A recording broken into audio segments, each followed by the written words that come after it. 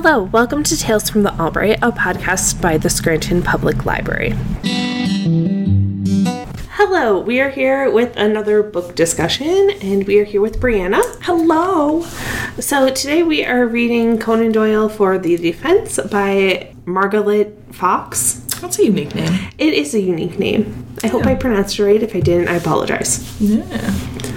The entire book is about the case of Oscar Slater, who was an Eastern European Jewish immigrant to, well, was he technically an immigrant? Because he kind of just moved around a lot to different places. Yeah, he was a more of a traveling person, which is interesting because they do make some commentary on the book on like stereotypes of back then. So I think he fits that description, sort of. So the entire incident takes place in Glasgow, Scotland. He was accused of murder. He was originally supposed to be hanged. Then that got commuted, so it was just life with hard labor. And then eventually he was released, and there was a trial that proved his innocence after 18 and a half years, I believe it was. Mm-hmm. And it was widely reported. I found newspaper articles from the Scranton Times, and there are quite a few books, but this is the one that we chose because we thought it was fun because Arthur Conan Doyle was involved. We like British mystery-esque things in this podcast. We're back on our trend. Yes, exactly. When I think of Arthur Conan Doyle, for whatever reason, I don't think of early 1900s. No, I think we're still in the 19th century. Mm-hmm. Yeah. Mm-hmm. But nope, 1908. The library had already been established here for a decent number of years. That's wild. Yeah. Just to make like the timeline connection. Yeah.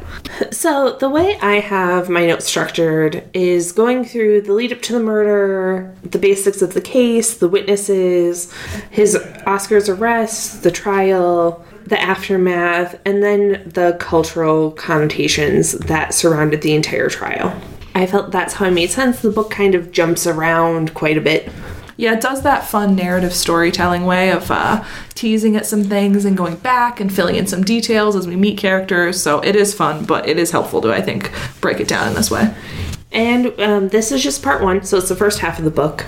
I don't know how you found the book, but I found it where it was just there were so many facts, and they were all interesting. Yes. So my notes are just so long. Yes, that is, I think, totally understandable because there is so much rich detail here. Like, everything from, like, the facts to, like, the letters he wrote to his family. Mm-hmm. It's just really great. The murder. Marion Gilchrist was murdered on December 21st of 1908 around 7 p.m. Her maid, Helen Lambie, left to go buy the evening newspaper, locked the door, and she was gone for about 10 minutes. And during this 10 minutes is when the murder happened. Marion's apartment was fascinating to me. Yeah, it goes into, like, minute detail. Mm-hmm. And they have pictures of it in here as well, which is really cool. Yeah. So Marion's apartment was on the second story of a building, and it had a ton of security features for the day. She had this whole doorbell system where you had to pull the doorbell a certain way, and then she would open the door from her apartment, and then she could see you coming up the stairs, and if she didn't like you or didn't want to talk to you, she could just close her door and completely lock it. And she had 3 locks on the door. They have a picture of her door, and it does have 3 very elaborate locks. In addition to 3 locks, there was a bolt and chain, too. Mm-hmm. She also kept her windows locked, and she had a system worked out with her downstairs neighbors, who were the Adamses. If something was going wrong, she would knock 3 times, and they would come check it out. Most of this was because she had a large collection of jewelry, and she was scared of people robbing her, so she kept some on her person at all times. She had it secreted away throughout her entire rooms. She had a whole system down. Yeah, she had it, like, stuffed into coats and, like, inside of layers of fabric and things. So, yeah, she was, like, your master jewel, I don't even know what to call that. Like concealing. Yeah. So, in the days leading up to her murder, her Irish Terrier fell ill and died. And she believed that the dog was purposely poisoned and thought that it was a warning that somebody was going to try to murder her, which turned out to be accurate. Mm-hmm. She was a psychic, too. And then there was a mysterious watcher who was a guy who was seen staring at her apartment at all hours of the day. and he was spotted in a variety of clothing by a bunch of different people. No one ever knew who he was after or anything. When Marion was home alone, an unknown male, it could have been the Watcher, it could not have been, no one's really sure to this day. They entered her apartment, beat her to death, and then took some papers and jewels, most notably a crescent-shaped diamond brooch. During the assault, she did knock on the floor, like the signal that she worked out with the Adamses, and Arthur Adams tried to go check on her, but couldn't really get the door open because of all of the locks and the pulley and the whole system. So Helen Lambie got back after her 10-minute journey to go buy the paper, and was surprised to see Arthur there because he had never been upstairs before. She went into the apartment and discovered Marion beaten and bloody, but somehow still alive, which unfortunately did not last long because she did die. And her face had been completely crushed to the point where the author described the crime scene photos as her face looked as though it had never been human. Oof. Which very freaky. Is horrifying. Yeah. That was the basics of the murder, and then I go into the witnesses. All right. So what were your thoughts about Helen? Helen, I mean, the problem is, now I'm like deep enough in that I'm like, Helen's questionable. I don't know. Something about her I thought was particularly strange. I also found it very interesting that she's gone for quite literally 10 minutes when all of this happens. I don't know. What did you think of her? I feel like she had to know that something was happening, because if you're gone for 10 minutes, that's not a random act. No. It seems coordinated in a way to me. Yeah, because how else would they know to strike in just those 10 minutes? At that exact time. Yeah, because nothing summoned her back. It was just her naturally coming back anyway. So that's very specific, and it seems very purposeful and coordinated, and not like what do they say, a crime of opportunity? Yeah. No, it's like a premeditated. Like, even if it was the person who is the Watcher too, even if he knew the like routines and everything, there's no guarantees that you know exactly where a person is going. Yes. And to know that he would be able to bludgeon her like into silence and get jewels and get out in that time frame is very, like, that's a very tight clock. Helen's statements about the night were that she went out for the paper and returned, and she said she noticed a damp footprint on the bottom of the stairs, which they kind of get into how, like, that was never investigated, but I almost see that, like, I wonder if it was just Arthur Adams, if, like, his feet were wet. That's a good point. It could be. It makes me wonder how, like, this is where, like, the structure to the building makes a difference, too, because did they mean in the inside of the building entry, like the stairs, or outside? Because I don't think it ever specified. Yeah, because that would make a difference. See, my brain, not to derail for a second, is instantly going like full Holmesian, partially because that's what we're doing in this book, but also because we just decided to watch Elementary, which is the American retelling of Sherlock, and it's great because it's like getting me back into that mode of like hyperanalyzing everything. And one of the things that he does, that the original Sherlock Holmes does, is like physically retraces a crime scene. So my instinct would be, if you see the footprint, he should have like followed it, seen where it started, what size shoe is it, like that sort of thing that they don't seem to take any note of here. No, not at all. Lambie then says that a well-dressed man came towards her from the direction of Miss Gilchrist's spare bedroom after she had opened the door. The man left the flat, walked blithely past Lambie and Adams, and took to the stairs. His clothing bore no traces of blood. Which doesn't make any sense. No. If you're bludgeoning someone to death so that they're unrecognizable. No, it was a strange thing, too. Yeah. Before she discovered Marion in the spare bedroom, she immediately went to go check on the kitchen pulleys because Arthur Adams had been like, we heard strange sounds, and she was like, oh, it's probably the pulleys. So she immediately went there and then went to the spare bedroom where she found Marion. And then after, when they dispersed to go find the police and a doctor, she went to Margaret Birrell, who was Marion's niece, to tell her what had happened. And then next I have Arthur Adams. What did you think of him? I mean, the Adamses seemed pretty normal to me. Like, I didn't think anything of them. They felt like your stereotypical, like, the innocent witnesses to whatever has happened, particularly because, like, they had, like, this, like, nice little arrangement to, like, look out for her because she's an older woman. So I didn't think anything suspicious of them. Did you? No. I felt like Arthur was very just honest and straightforward the entire time. Unlike some people in this situation.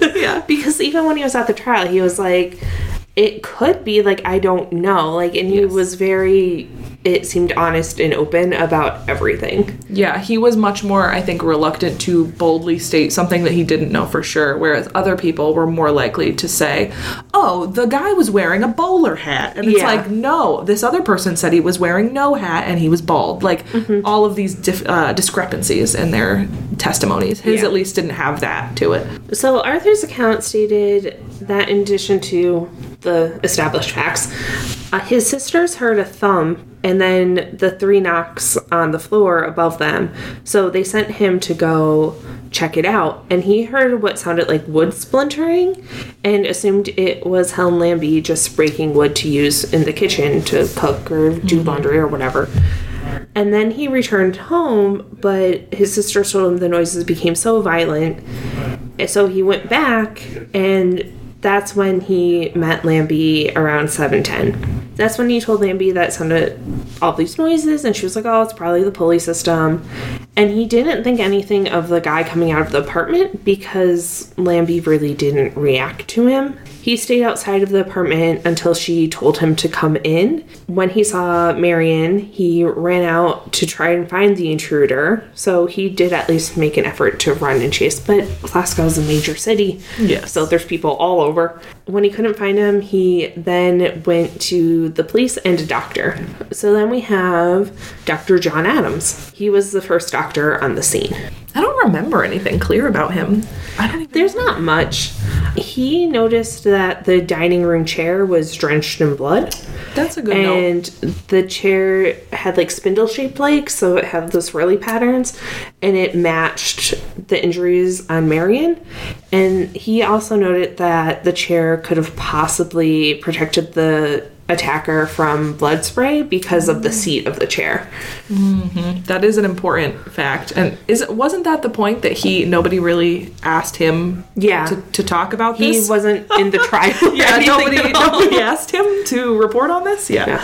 The first police officer on the scene was John Piper, and he's a detective inspector, and he arrived around 7:55. So he said that Marion's glasses and a magazine were on the table. A half sovereign was on the rug. There was no blood outside of the dining room where her body was found. No sign of a struggle to get into the flat, so like it hadn't been broken in by force, which indicated that Marion knew the person. He also noticed that a wooden workbox in the spare bedroom had been forced open, and its contents, which were mainly important papers, were just all over the place. In that room, whoever the attacker was had time to light the lights as well, because his matches were left behind. And he was the one that noticed that there were jewelry, a watch, and various rings untouched. The diamond crescent-shaped brooch was gone, and it had a value of about 50 pounds. And then there's Mary Barrowman. What did you think of Mary? Was she... She was the 14-year-old. Yeah, okay. Yeah, I mean, I don't know. This is where I'm like, I feel like other than the Adamses, everyone else made me sort of wonder what their role is, because they all, like, they knew her. So I don't know. And the hard part about reading this book, which I loved because it made it more like a novel, is that they do this fun teasing thing where they're like, but maybe it was someone that they recognized all along. And so I'm like, this whole time, like when you ask about like Helen Lambie and them, I'm like, which of them could they have been involved in this? The only people I didn't suspect at this point were the Adamses. So, I mean, did you have any particular inclinations with her? Not so much her. I just had a feeling from the start about Helen. Yeah, I feel like it just makes you wonder who, I would say was in on it, but like who might have suspected that it was actually someone like she knew and not just this poor random foreign man that had no way of knowing. Yeah. Yeah. Also, I should probably state, kind of spoiler for the book, no one knows who the murderer was. It's a complete mystery for all of time. Mm-hmm. There's theories, but no one knows. Mary told John Thompson Trench that she saw a man about 30 years of age, tall, slim, without any hair on his face, a fawn overcoat that was waterproof, dark pants, brown boots, and a tweed cloth hat that seemed like a respectable person running away from the apartment. And then Dr. John Slater was the one who did the autopsy on Gilchrist, and he did testing on the evidence that they took from Oscar Slater's bag. Mm-hmm. He did testify in the trial, and it's very confusing why John Adams did not. But that's a good point. I wonder if it's because it would not look favorably the way they wanted it to. Probably. There's a lot of issues socially surrounding I know, because isn't the problem that between Mary and Helen and all of those people, they all had very different descriptions of him, too. Like, they all said completely different things about what he looks like. And the problem with them is that they were very confident in those descriptions, which makes it hard to hone in there. They're very confident about completely different descriptions. Yeah, because at first the police thought there were, like, multiple people. So no one really agreed. So Oscar Slater. His real name was Oscar Joseph Leischner. He was born January 8th of 1872 and changed his name to Slater when he visited England because in the very stereotypical early 1900s English way, no one wanted to learn how to pronounce his last name, so he just changed it. He was a Jewish German man who spent some time in Glasgow and married Mary Curtis Pryor before deserting her because she was an alcoholic who wanted his money. And Slater then continued to travel to avoid his wife. The aliases included Oscar Slater, so that played into it too. Yeah. So he was kind of... But this wasn't that uncommon back then. Right. So he was actually in love and spent the majority of his life with Andre Junio Antoine, who was believed to be a prostitute, but they were together all of the time. He was said to be hot-headed and a bit volatile, but he wasn't violent. And he would often send money back to his parents in Germany to help take care of them, since his father had a disability with his spine and his mother was partly blind, so they couldn't really work. He was known as a gambler. He occasionally did work in the jewelry trade, and he was very concerned about his reputation. So he tried to keep everything level. It said that he had been arrested like twice before. Once for what seemed to be just like sort of a fight, and then another time, I forget what the other one was, but he would just like pay the fines and go about his day. Yeah, I think it was like gambling or solicitation or something along those lines.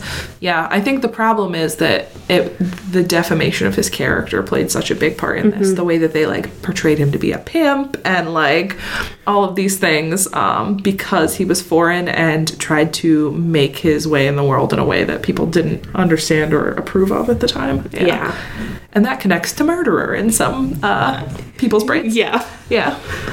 And so then Oscar Slater, at the time of the crime, he was preparing to leave Glasgow to go to San Francisco because his friend John Devoto had wrote to him and was like, come visit. So he was making his rounds, doing like buying boat tickets, and found somebody to take over his flat and got his shaving things from the barber, mailed some money to his parents, and pawned items to try to raise funds for the trip. And on December 26th, he checked into the Northwestern Hotel with Antoine and bought 2 tickets on the Lusitania to New York, which I was very surprised. I know, right? I was like, wait a second, doesn't that sink? And then I was like, that's later. Yeah. That's a later problem.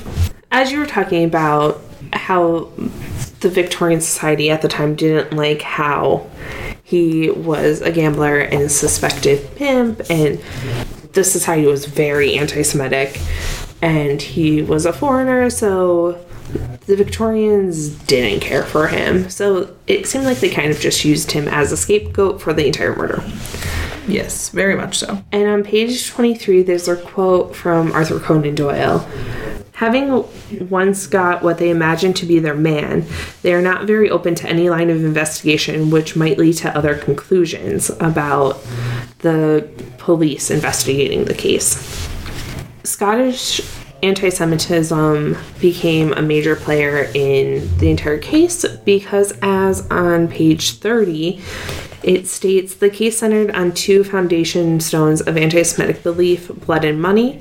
It also touched upon the issue that for the British bourgeoisie was a raw nerve, the supposed involvement of many new Jewish immigrants in criminal pursuits, particularly the scandalous vices of prostitution and pimping, which I will say did seem the prostitution and pimping accusations throughout the entire thing are never really shown to be like founded in anything. Yeah, it's just like, yeah, they're like, that's what they did. Yes. And that's about it.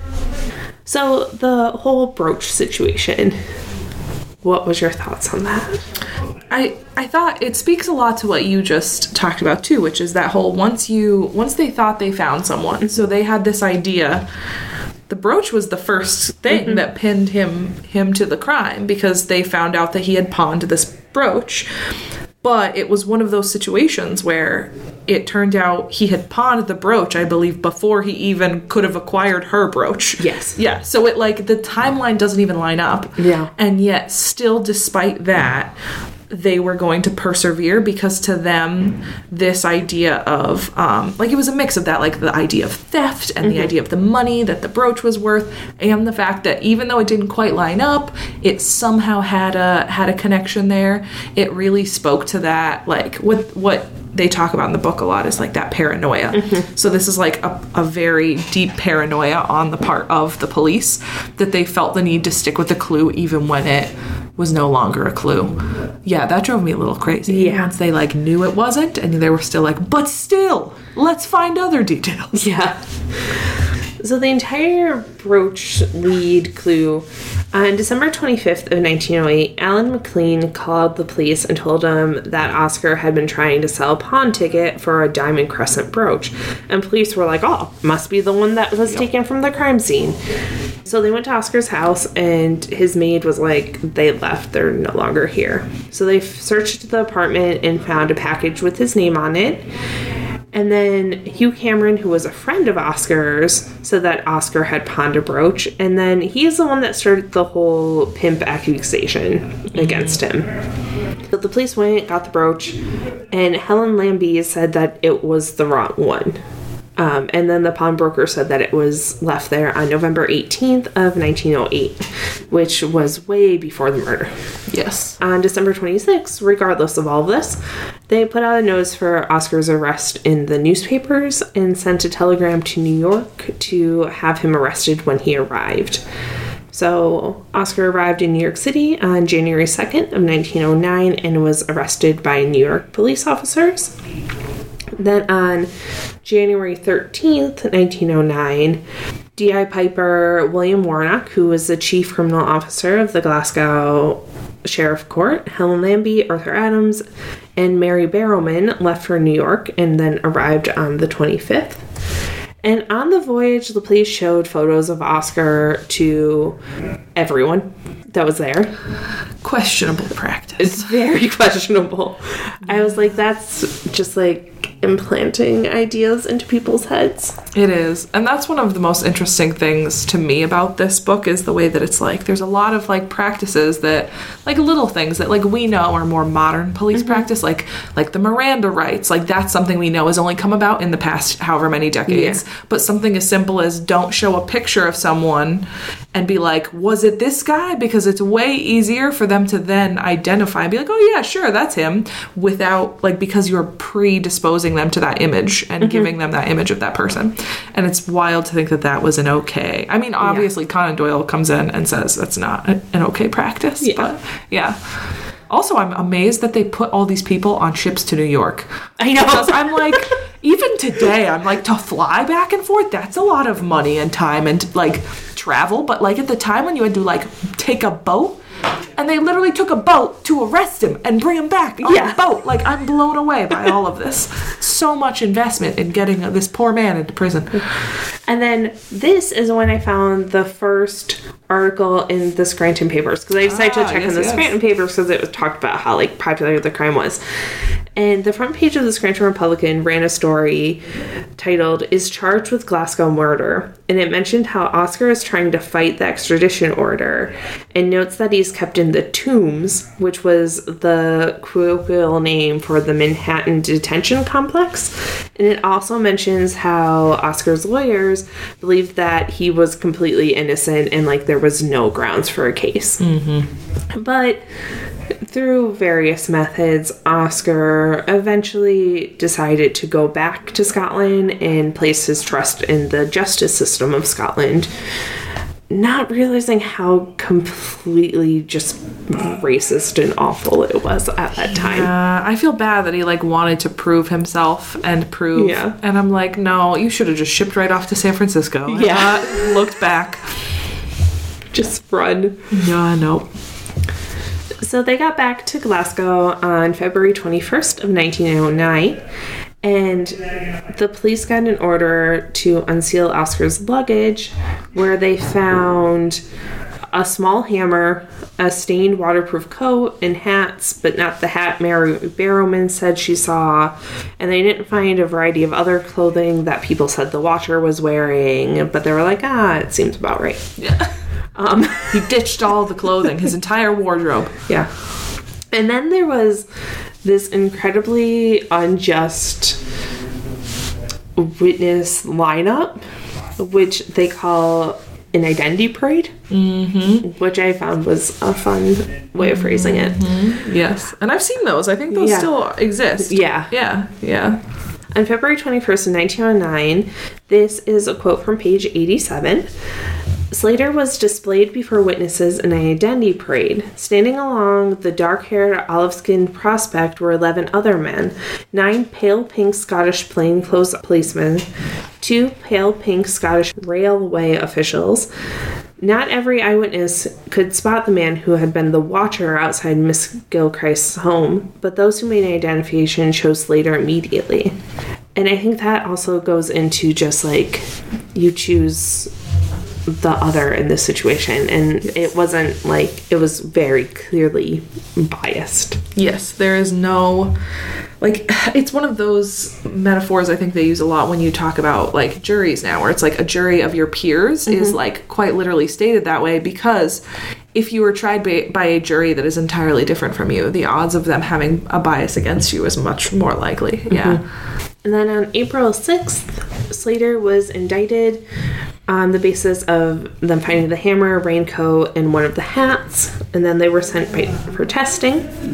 And this is where a criminology ideology came into play, which is a whole theory where people at the time were taking Darwin's theory of evolution and kind of applying it to criminals and trying to find characteristics of criminals, and very racist, and like anyone who had, like, maybe a stronger forebrow, they would be like, oh, they're obviously going to commit crime. And so in that way of thinking, Oscar was the perfect person for them to pin the crime on, because one, the police saw him as other already because they were already keeping an eye on his house, trying to get him on charges of keeping a brothel. The police kind of just always had an eye on him because he was different from this, what they considered the standard moral Victorian Scotsman. Yes. Yeah, and it's interesting how in the book on page 93, that when they're talking about criminology, it says that once they had this system of criminology, criminal identity was no longer read, but instead constructed. So it was less about what you could read from a person or the situation. It was more about what you can tell based on the way that they looked and the way they presented themselves, and that did contribute significantly to these biases, which was definitely unsettling. I know that reminds me of, I think, because I remember learning about criminology a lot in college in my English courses, and I think a lot of it was, we talked about, it was Victorian, so it was, I believe, like Dr. Jekyll and Mr. Hyde was one of our big examples, because in that book it's this like respectable doctor, Dr. Jekyll, and then Mr. Hyde is like physically, like he's squat and he's hunched and he's got like darker tones and he's hairy and he has all these qualities that seem other or animalistic in a way that they like pin him as looking like a criminal in that way. Yeah. Very racist and just feels icky. Yes. Yeah. Icky. And so Oscar's trial. At 10 a.m. on May 3rd of 1909, the trial began. Oscar was represented by Alexander McClure, John Mayer, and Ewing Spires. And then I was kind of fascinated that they had like a trap door that he popped out of during his trial. Yeah, they like take him out of the floor like we're in like Wicked or something. Yeah. And it's like coming out of the stage. Yeah. I meant to look up if they still do that because I'm just curious. I highly doubt it. No, but it's not. The Fox does go into all of like the ins and outs of like the courtroom setup and everything else in the book. On page 105, she states how the case was built entirely on eyewitness testimonies. So the direct quote is, "The case against Slater was deeply flawed. The brooch clue had long since broken down, so had the scenario of his supposed flight from justice, nor could the Crown, even after tireless investigation, demonstrate a single link between Oscar Slater and Marion Gilchrist, but the crime was a newspaper sensation." Helen Lambie testified that she had seen Oscar that night, and she had never thought any differently, and identified his coat before it was even taken out as evidence. Yeah, that's... No. And then Mary Barrowman testified that she was absolutely certain that it was Oscar. Arthur Adams, when it was somebody kind of that looked like him, but it was too serious of a charge for him to say anything from just a passing glance that he got that night. And then McClure didn't call any witnesses to really go against the main witnesses or ask leading follow-up questions that could have really helped Oscar, such as asking why they pursued the case even though the brooch clue broke down, or how such a small hammer could cause such damage to Marion physically, and also told Slater not to testify on his own behalf. The reasoning behind that was mainly because the Victorians were incredibly racist and anti-Semitic at that time. So him taking the stand could have put him even more in the spotlight of being like what was considered other and discomfort middle-class society because he didn't fit into a category, because he, by all accounts, he seemed like he was just like a guy who liked to live his life. And yes. Yeah, there was a really great quote about this on page 115, that to post-Victorian sensibilities, Slater's foreignness, his Jewishness, and his intemperate livelihood were disturbing enough, but what may have rattled the public even more was that in a period still highly dependent on social signifiers, Slater was unsettlingly beyond category. So it was less about anything bad he did, and more that he just didn't fit any of the neat boxes for social identity that the Victorians loved. Yeah. Yeah. And Antoine was chosen as a witness, but because she also didn't fit into any of the boxes, because she was an actress and was rumored to be a prostitute, no one really put any credit in what she said. And Margaret Beryl, who was Marion's niece, who Helen Lambie went to that night and declared that the murderer was somebody that Helen knew, wasn't chosen to testify either, which is absolutely bizarre to me. Yeah. And then Lord Advocate Ure, who was the Crown's representation, spoke for 2 hours and went through all the version of events, which weren't really refuted by McClure in his closing statements, who, even though McClure did try to point out inconsistencies and conflicting descriptions and Lambie's changing statements, but then Lord Guthrie, the judge, who was pretty fair-minded towards people of his own social class, basically just went into his statement to the jury as the judge with very much coded racist language and basically told them to find Slater guilty. Yeah. Which is just, it just doesn't make sense. Like, a lot of it just does not line up, which is why I think Conan Doyle takes the case. Yeah.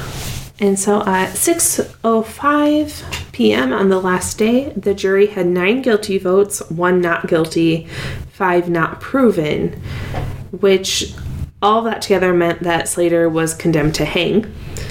And at that point, Slater spoke up about his innocence, but it didn't matter because the trial was over. And he was set to be hanged on May 27th. So in the aftermath, there was no criminal appeals court at that time, but the public kind of began to feel guilty after the trial, so there was a whole movement where Ewing Spears wrote to the Secretary of Scotland asking to get rid of the death penalty and provided a petition signed by over 20,000 people. Jeez. Which was wild. Yeah, that's a lot. That's a lot. On May 25th of 1909, Secretary Sinclair commuted the life sentence after that got approved by King Edward VII. So instead of dying, Oscar was just put lifetime in prison and sentenced to hard labor. During the whole first half of the book that we covered, it goes into crime fiction and talks about author Conan Doyle, who was considered by many a representation of the Victorian era's favorite qualities because there was valor and a thirst for adventure and a love of manly sport. I did save that quote as well. Yeah. I loved that. Yeah. A passion for scientific knowledge and a deep sense of fair play. I like it. I like it. Arthur Conan Doyle was born on May 22nd, 1859, to a poor family. His father suffered from severe mental illness, alcoholism, and epilepsy, and his mother held the family together.